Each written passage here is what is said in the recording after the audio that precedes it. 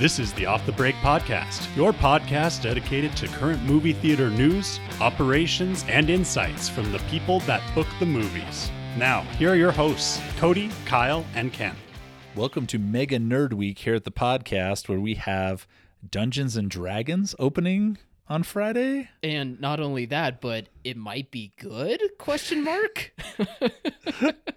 I'm not sure what to think of this. Like nerd culture had its time, like when Big Bang Theory came out and people became this thing. It's our voice. And then it went away.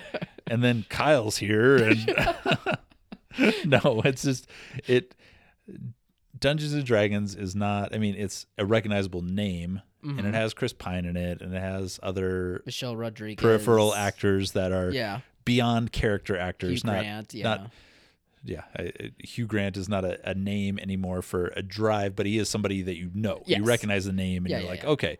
But, projections are in the Paramount wheelhouse, 30 to 40 million. It could be higher. And it could be higher because the reviews are coming in good. Yeah, people are all saying the same thing right now. It's good.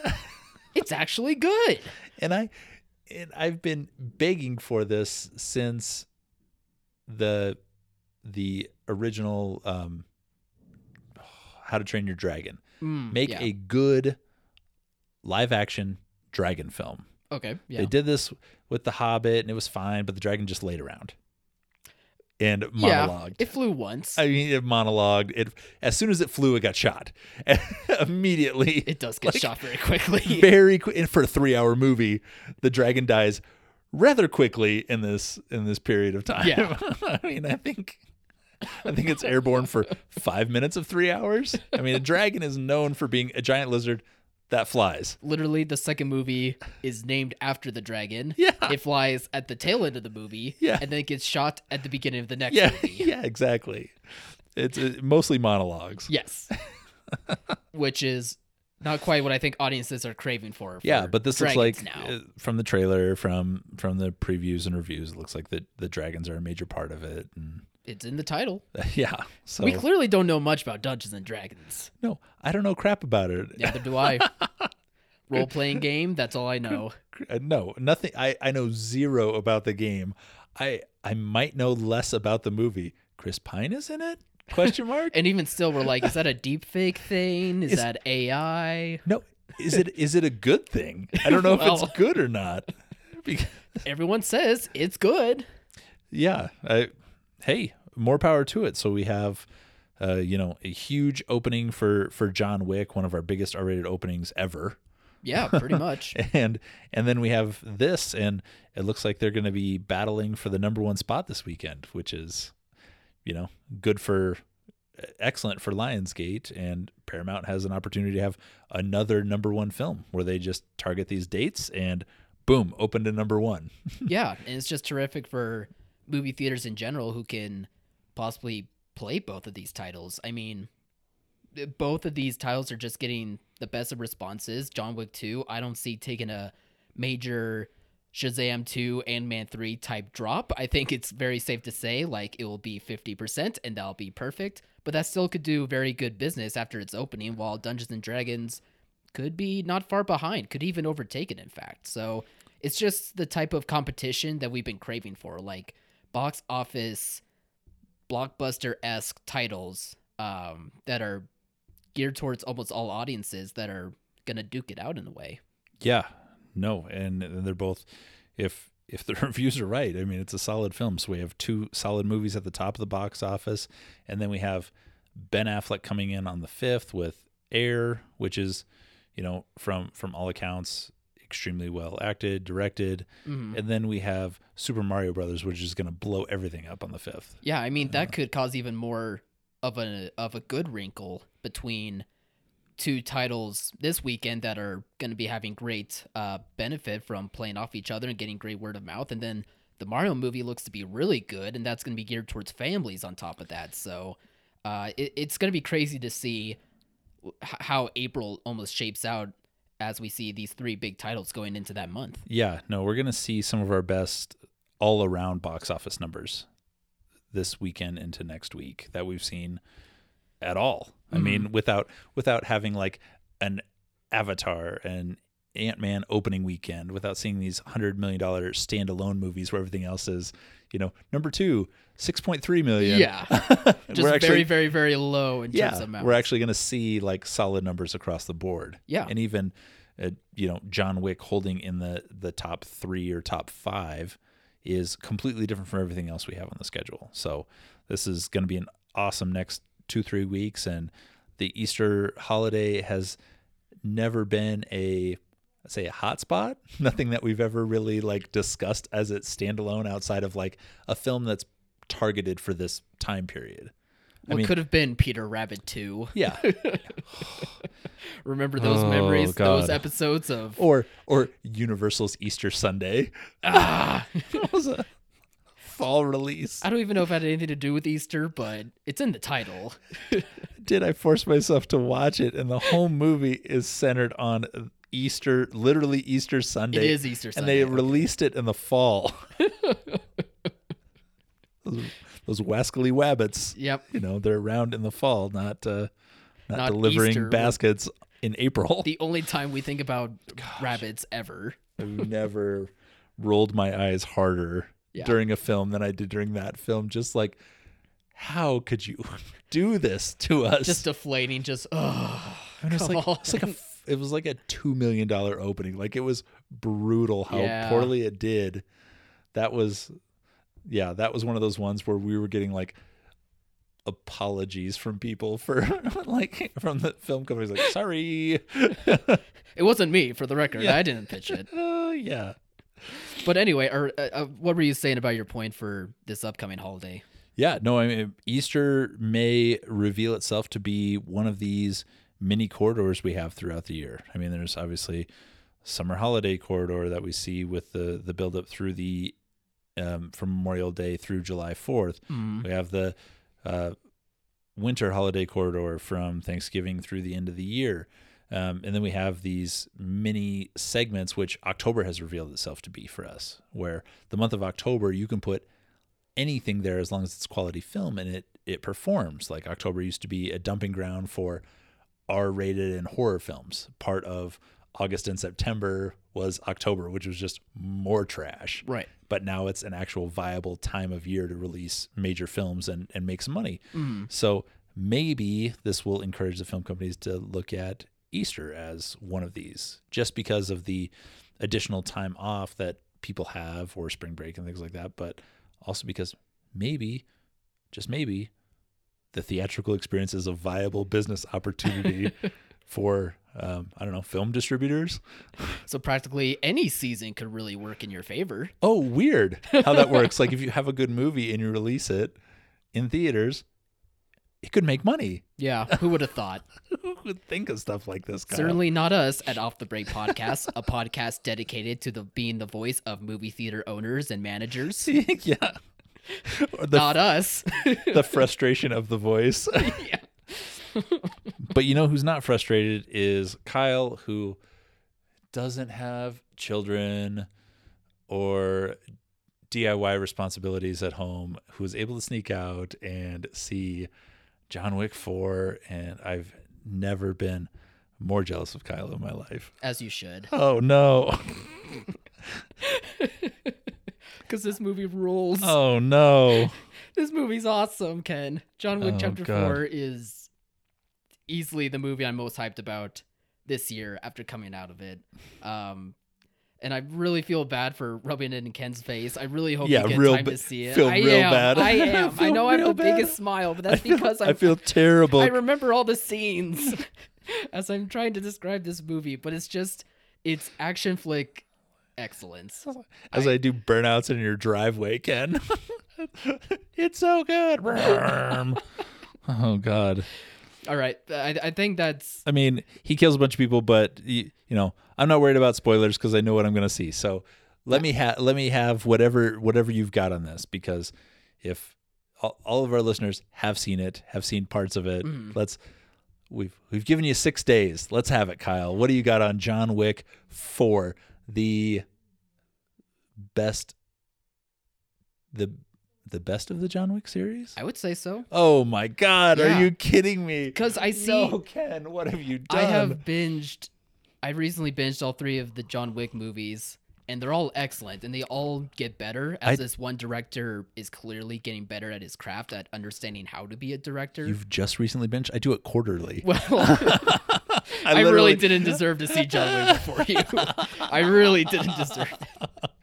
I binge it quarterly. I tried. I bought a ticket and couldn't go. I had to just eat a ticket to a movie.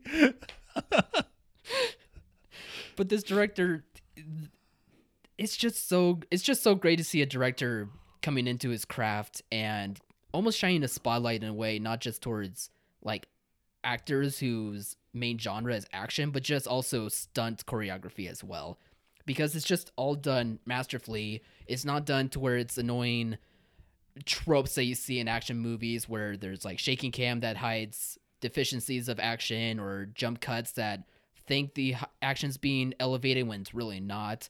Here, there's just such a nice flow to how everything is choreographed, and also it does really well in terms of its pacing. For a 3-hour-long movie, which I was nervous about for John Wick, which doesn't exactly rely on character development or plot too heavily, I thought it really did do a good job, minus maybe 1 or 2 scenes, of making sure that the story keeps rolling and you don't feel fatigued by the movie itself. And Keanu, of course, delivers in this movie. Yes, this is probably the least amount of words he speaks in this movie, but I think at this point it's okay because we know what this character is. We know what his journey is at this point, and we're just along for the ride to see how he redeems for those who have wronged him throughout this franchise. And I think it just does that.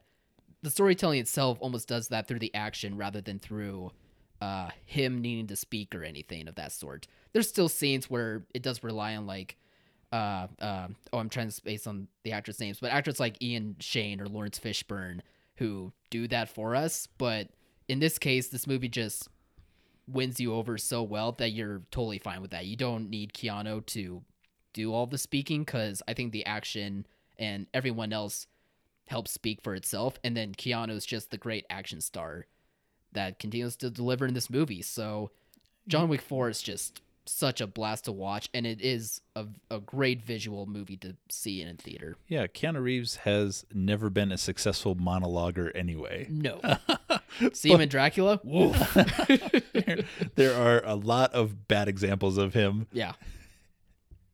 being extemporaneous. Yeah.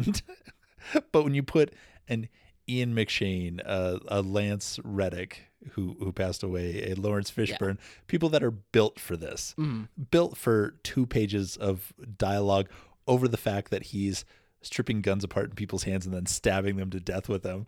Like, that's what they're there for. Yeah.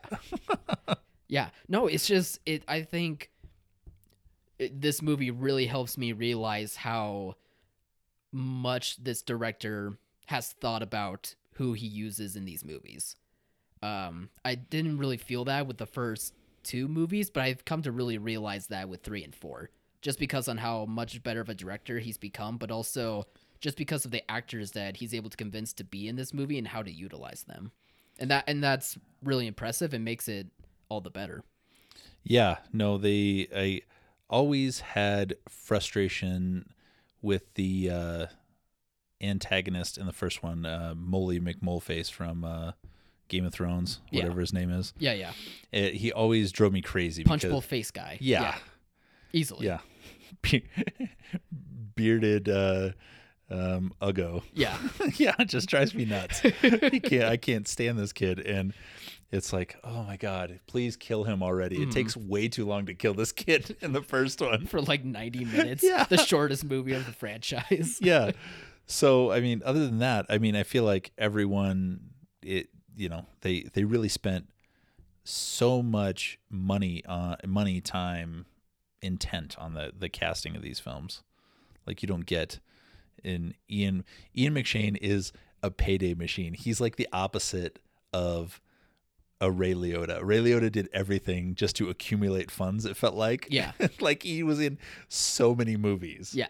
That he was just like, I'm going to knock these out because I'm going to get a check for each film. Totally. And Ian McShane's like, I'll hold out to do the Hellboy remake, but you're gonna pay me for it. And hold out to do John Wick. You know, was he in 1? 2. He was in 2. Yes, he was in 2. And I was like, I remember him being in all of them, but It feels like it at this point. But he's in John Wick 2, and it's like, we need somebody else who can monologue because Keanu can't do this. Yeah. And it's like, oh, we'll get Ian McShane. And he's like, well, pay me. I'm not going to do this unless I'm going to get a big payday out of this. There's a lot of words in here for an action movie. He charges him per word, per syllable. It would, hey, in John Wick 4, I think he could have made a case. Because it's a lot more action than dialogue. Oh, and that's like, and that was one of the articles I read was about how little dialogue, how many spoken words that Keanu Reeves had as above the title billing on this, which it was so dramatically limited, but he was limited across the board in number 1, number 2, like number 3. He had quite a few speaking moments. Yeah, it's not anything new. It's not that he can't speak; he just can't do long stretches of dialogue. But this one was like it was comical. They're like 280 words that he spoke in a 2 hour and 45-minute movie. Right. And it's like, that's crazy. That's so little. And then I'm looking after rewatching 1, 2, and 3. It's like Lance Reddick is like the third character, and he has like 18 words in each one of these films. It's not like many others are really saying that much. No, there's not that much dialogue, but every word is so perfectly selected. It's like, good evening, Mr. Wick. Like that's and then he nods like 3 times to complete the that's the rest of the sentence. Complete the discussion. He's like,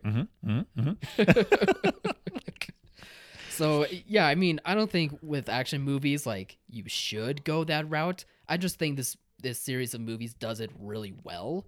And now, after seeing the 4th movie, a lot of action movies are gonna have to step up their game. Because now I have a new high bar. Granted, the last high bar was John Wick 3, but I have a new high bar with John Wick 4 with action movies, so I don't know. I'm expecting more out of my action movies. Yeah, no, the days of, the blockbuster blow-em-ups. I mean, that's what I grew up with was the late 80s, early 90s. Jean-Claude Van Damme, Chuck Norris, Sylvester Stallone, Arnold Schwarzenegger. Like, that's what I grew up with. But it's gotten to such a high level with especially with this series where it's like, okay, now those are so far removed from what I expect out of an action film anymore. That day is gone. There's no. I'm sorry. 90 minutes and a bunch of greased oil barrels muscles, exploding in the distance. Helicopters like crashing. Yeah. You can Why see was there a helicopter? You can see all the wires pulling the helicopter down. Like, we've moved on from that. Well, that was bad production, but we had a news article this week about bad projection. Yeah, Vulture had a writer discuss his notice about bad projection for movie theaters. He talks about seeing movies like The Batman and Ant-Man and the Wasp, where he's noticing like the screen's being dimly lit, or he notices that the projection seems to be slightly off of the screen, or that the colors aren't quite the properly lit as they should be. So to do more of a test, he got a member of the IATSE, which is the International Alliance of Theatrical Stage Employees. I never knew that to be a thing myself, but I guess it's a thing. And they went around Times Square to the big chains to see if this was, if they noticed any other signs of bad projection, which of course they did. They did notice things such as like dim lights, torn curtains, off placement of projections, that sort of thing. So the article goes on to talk about their notices of what is going on with projection, but they also did go into a bit of history for those who are not in the industry about this being an ongoing thing since the switch from film projection to digital projection back in 2009, I believe. So at least it does give context to the outsiders of the movie theater industry in case they did come across this article. But, and including for me, who doesn't quite know about this stuff, I found the article interesting in itself, but I also did didn't quite appreciate the article because at the end of it, it seems to be the author kind of suggesting that in a few years with this keeping up, that it's going to cause audiences to sway away from the theater experience and go into watching stuff at home again, even though we clearly see the pattern of behavior to where that's not necessarily the case. Audiences still need their choices, and they still need their choices with the theater experience, even if general audiences have the potential to start noticing that projections aren't quite what they remember possibly pre-pandemic. Yeah, no, the days of a standalone projectionist are long gone. For sure. That hasn't existed for almost 2 decades now. Yeah, which he mentions in the article. Since the conversion to digital. Yeah. That being said, we have, as theater operators, we have a limited amount of employees, time between shows. So when you go into clean, you walk into an auditorium, the last thing you're looking at is the screen. Mm-hmm. You're looking at seats, you're looking for spills, you're cleaning up and trying to turn that theater around as quick as you can for the next show. Yeah. And so you're not looking at the screen, but I mean, anyone who's been in a theater has memories of bad theaters, of sticky floors, of blurry screens, of surround sound not functioning, where you're just getting sound from the front of the screen or from sides. The sound just doesn't go off in general. Correct. Or God forbid a delay in sound where it's not matching the voice, the mouse moving on the screen, which is all that is certainly which is maddening. Yeah. But this is all part of not being able to do the kind of quality control that existed because it had to exist when we had projection film, where you had to literally attach all of the reels together onto a spool to play a single film all the way through, so you didn't have to do what theaters did in the 70s and 80s, which was, or from the beginning to the 80s, which was switching between projectors from one to the next two so you could switch reels. Yeah. Like you needed someone with the proper skills to make sure everything is functioning in the now. Yeah. And like it was such a huge requirement because otherwise you could not play the film. It was not able to be played. Yeah. So there, with the move to digital, yes, it made things more simpler. Relaxed, it made it. Yeah. I mean, it made cost cutting part of the theatrical experience. Yeah. It made it more corporate in the idea. I mean, he obviously singles out AMC and Regal because they're the two largest chains, but this happens everywhere. I mean, every theater has these moments of momentary lapses, but the reason why people come to theaters is for the theatrical experiences, to see the best presentation on the biggest screen in the best seats with the best concessions that you can put forward. And if you're not doing that, then you're not creating a theatrical experience that people want to replicate for future films. And so it does point that out, but it has a word in this article that I hate more than any other word in our industry. Ooh. One singular word that I cannot stand, and it's a unit of measurement called the footlamber. I'm glad you brought that up. And if you know what a footlamber is, I am so sorry. Because it only seems to come up with 3D, with major films where the film companies get very specific and very upset if you do not have the required amount of foot-lambers. They do not seem to have a standard way of actually measuring these. They don't send people out to measure these. It's not it's a guideline. It's a requirement in the loosest form of the word requirement that you have a certain amount of foot-lambers on screen. Ken, what do you mean by a loose measurement? I think in this article it describes perfectly well that the minimum that a theater projection should have is 14 lambers, which is the equivalent of 48 wax candles per square meter. Isn't that an accurate measurement? Wax candles? Now,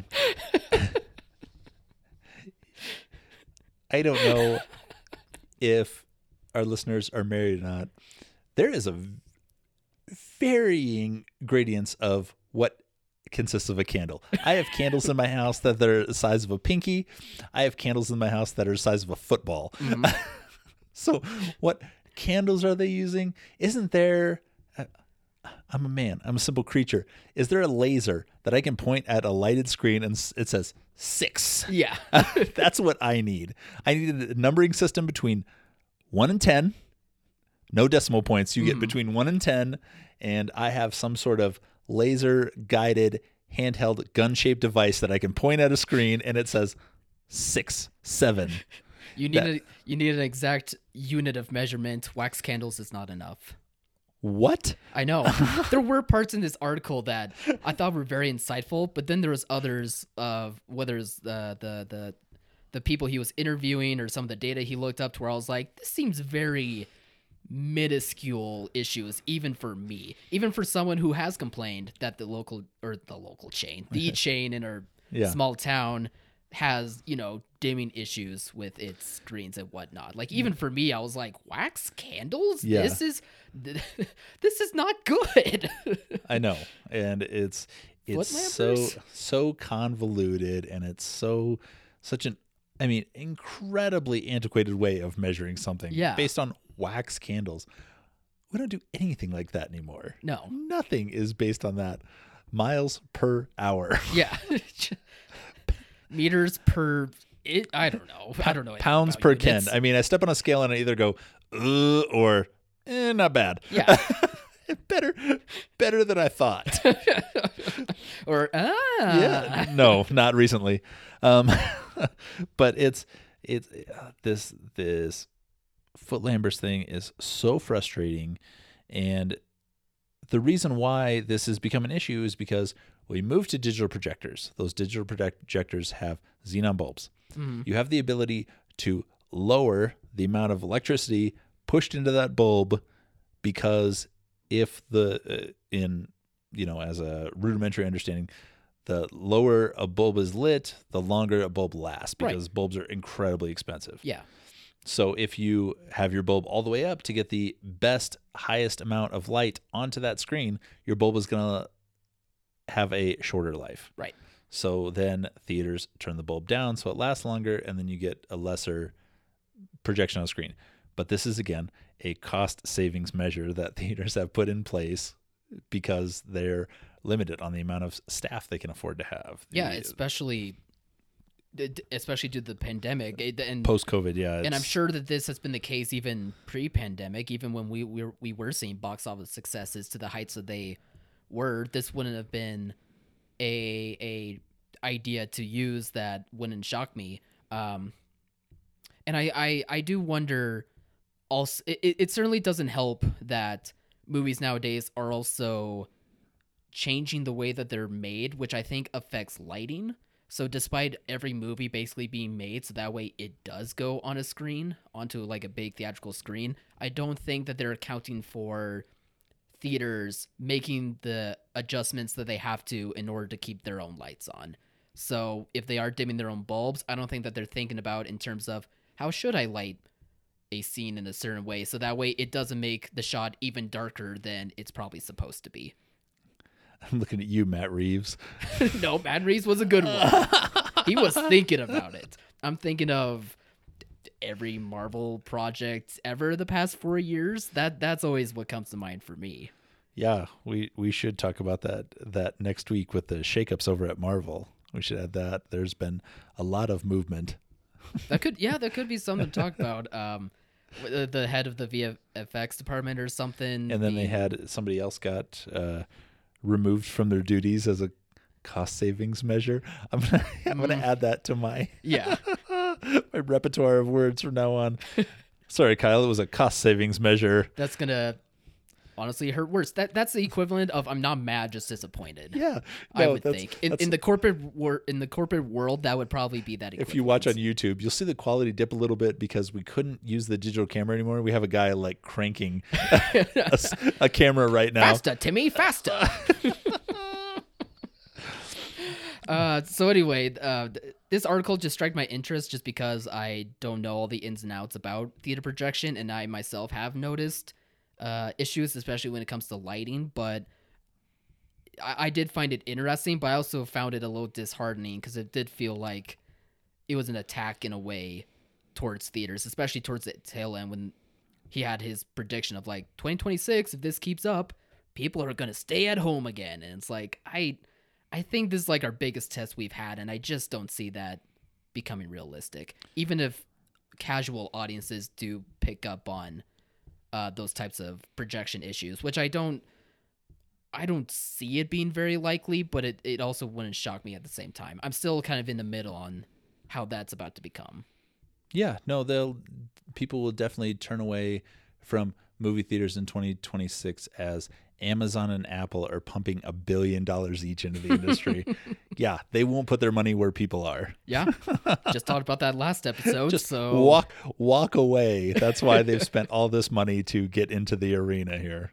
Yeah. Oh, Vulture.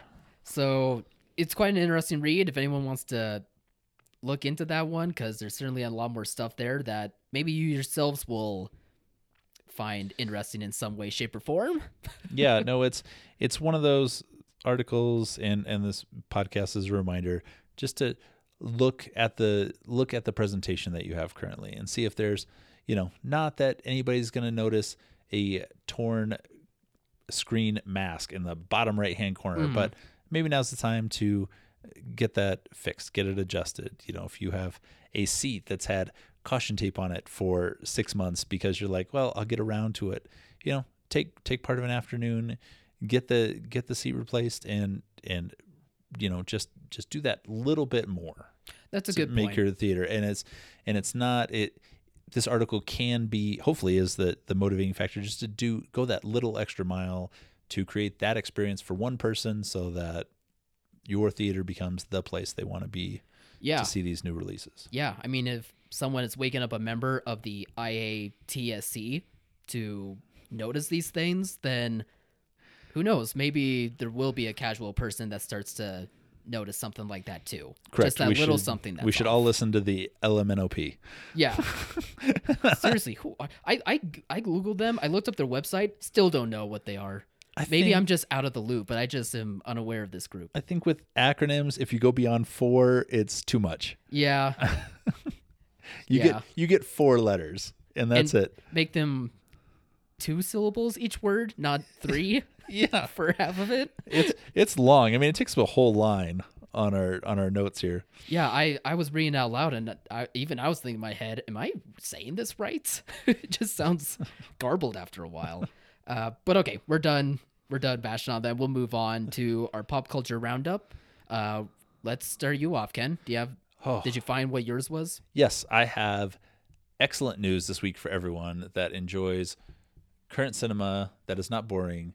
Clint Eastwood is only making one more film for Warner Brothers. He's at 900 years old. He's making one more film and then stepping aside from films only 5 movies too late. Maybe. I mean, the last 3 or 4, I mean, it's time to hang up your spurs and call it a career. Yeah, definitely. But still a amazing career nonetheless. Like, his directing career is like someone's whole career, like, in a nutshell. You know what I mean? Like, he had such a great legacy as an actor, but literally like a second legacy as a director almost. Oh, yeah, beyond. I mean, if you took half of his filmography, that's a full career for a successful director. Yeah. And I mean, he had a run in the 80s and 90s that I mean he won plenty of awards, but it looks like his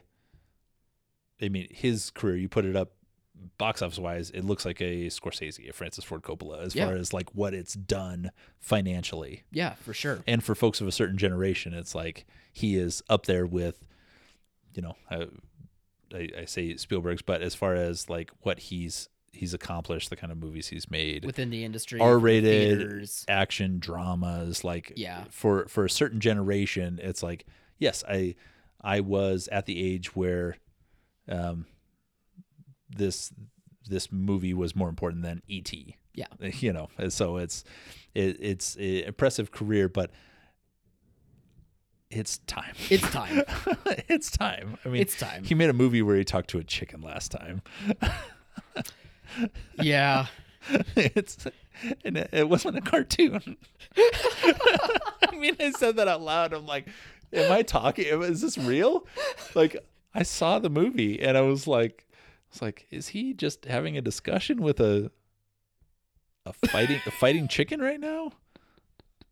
Oh my God, he's done. It was literally, this movie had the worst car chase in the history of car chases. Yeah, I remember. I can't remember what the name of the movie was. Cry Macho. Cry Macho. Okay, that's what it was. Yeah, I remember liking it enough, but I think even I was lying to myself a little because I think the time has come. I think you're right. It's good that this is going to be his swan song. Hopefully it's a great one, and he can ride off into that sunset.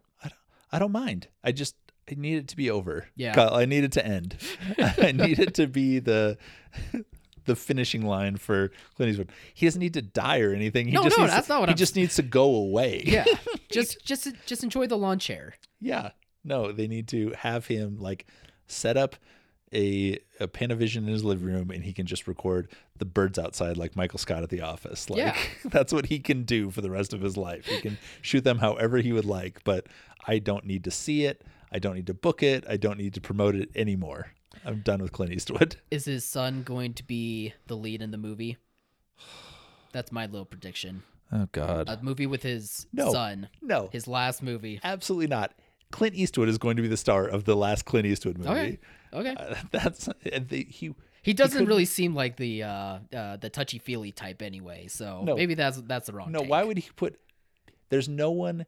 I guarantee you, there's no one in this world that a director who puts themselves in the movie likes more than themselves. Yep, that's the true. Sylvester Stallones, the Ben Afflecks, the Clint Eastwoods of the world like themselves more than they like anyone else, including their own children, their significant others.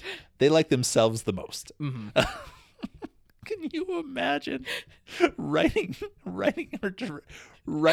directing, and starring in a movie like these people have? I mean, everyone around them has to just be like wiping their faces consistently, like holding their head in their hands, like, what is going on? Like, this is an ego sandwich with melted ego cheese on top of it. But it could win us an Oscar. I mean, you have the vision, you can put it on the screen, but it's like, at a certain point, stop smelling your own farts here. Let's. I get it. It's so crazy, Kyle. The egos on these people that like, yeah, you know who would be great in this movie? And they're like, oh yeah, Kevin Costner. They go through a list of all these major movie stars who could be in this movie. It's like Bradley Cooper. Yeah, no, you go through the massive list, and Clint Eastwood's like, I think Clint Eastwood would look great in this. Yeah. Okay, but this is for a 40-year-old man, and you're not anymore. I don't care. I know. I can't wait. I hope this is like Clint Eastwood makes Fabelmans about the story of Clint Eastwood and de-ages himself a la The Irishman. You can do that now. Where he stars from like 1960 to now. And he just slowly gets older and older and older.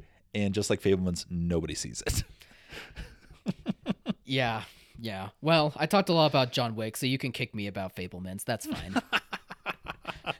Did you have a topic this week? Something exciting in the world of film exhibition? Well, not really about film exhibition, more about movies, and particularly the Superman movie. I saw in the news I saw you added this to our schedule, so I was like, Superman. Yeah. What is this? There is a scooper out there somewhere whose job is to think that they're breaking news, but they're not. And they thought that they got a good one with saying that they heard that Logan Lerman is possibly going to be the actor that plays Superman in James Gunn's movie. Logan Lerman, I don't know if you remember the Percy Jackson movies at all, but he was kid in the lead. I thought you said a racial slur. What is his name? Logan Lerman? Oompa Loompa, what? Did I say it too fast? What are we talking about Logan Lerman. Okay. I was like, what? How many syllables? Who is this guy? How many letters? Is that a guy? Logan Lerman. Is it some sort of? Is it another pandemic? Is it a growth? yeah. Is it another? Is something else I have to wear a mask for? Poor Kyle had a stroke too soon. Lollapalooza? What the hell are we talking about? Okay, great. This is a perfect name for me to make fun of. Yes. I thought you might like this. And James Gunn basically was like, no, the Scooper's an idiot. We haven't even cast anyone yet. No one. I've only made a private list. I've never even heard of Logan Lerman. Which he actually did say. He did have a tweet that was like, I've never heard of this guy. No offense. There's just a lot of actors. I don't know them all. Oh, he said that? I've never heard of this guy? That's cold-blooded. He did clarify, but I thought that was funny. I've never heard of Hula Hoop, whatever his name is. Lululemon. Lululemon? I have heard of him. His leggings are excellent. So I'm only saying this on the podcast because I wanted Ken's reaction, and it was way more perfect than I anticipated. So there we go. They're still looking for Superman, apparently. Yeah, I enjoyed, Henry Cavill's Superman. I hope there's obviously more of this because they made tons of money, and it's the CGI, the effects are only going to get better to where we can increase the amazingness, I guess, of the epicness of these films, where you can show how, the battle where he fights Michael Shannon in the end, where they're just destroying buildings and throwing buildings at each other. I don't think if you walk into that cold, you're like, I know Superman's like super strong. Yeah. But then like the vastness of it, where they're just literally crushing each other with skyscrapers. Everything. Yeah. And it's like, oh, this is like it made me uncomfortable. Yeah. Like, I get that. So if they can increase this for a teenage boy, it was awesome. Yeah. But as an adult who has witnessed a lot of destruction and sadness. Yeah. Jesus. Yeah, there's like how many? Like there's going to be a remembrance day about this event. Like at some point, This is going to take a week. I'm going to get sad when I see the Time magazine at the grocery store about this particular moment in time. So I think what you're getting at too, like it'll be nice to possibly have Superman for audiences that doesn't make us sad, that has maybe a bit more of an uplifting nature that is kind of needed for movie going. And I'm going to throw it out there one more time. At a certain point in human history, there was a possibility that Tim Burton was going to make a Superman film with Nick Cage, starring Nicolas Cage. Yep. And I still need it. I need the alcoholic, cigarette-smoking Superman who looks disheveled and then finds out his best friend is his arch nemesis, played by... Oh, shoot, who was it? I'll say Kevin Costner because it was the 90s, but I don't remember. Oh, no, I meant who was his counterpart in his last movie? Zod? No, Nicolas Cage in the Nicolas Cage biopic movie that we laugh about. Oh, Pedro Pascal. Pedro Pascal plays his best friend, but he turns out to be his arch nemesis. Gotcha. Okay, I see where you're going with that. I'm going to take a modern twist on it, but I still need this to happen. Yeah. There's actually a documentary about that 90s movie, like shows artwork, shows him in a costume. Oh, no. It's incredible. It all would have been terrible, but it's incredible. It's so much fun to watch. Is that one of your quarterly watches where you go back and check it out to like, is it a fever dream? It might become that again. Because it was a long time ago, but it was a very interesting one. All right. Well, we better stop our rambling for this week. Let everybody get back to their busy movie theaters with 4, $40+ million openers in the last 17 days. It's great, man. This is awesome. John Wick, Dungeons and Dragons, and then Creed, and then Mario to top it off, which is gonna just blow the doors off. Yeah, this is what we've been waiting for. These are the types of moments in the industry where we make movie going special. That's for sure. With just all these great options and lots of people going out to see them. It's really great to see. I'm going to take up smoking here pretty soon. After John Wick, you're... Am I smoking? Quick, blow me out. All right, everyone. Thank you for listening. Have a great weekend. Bye, everybody.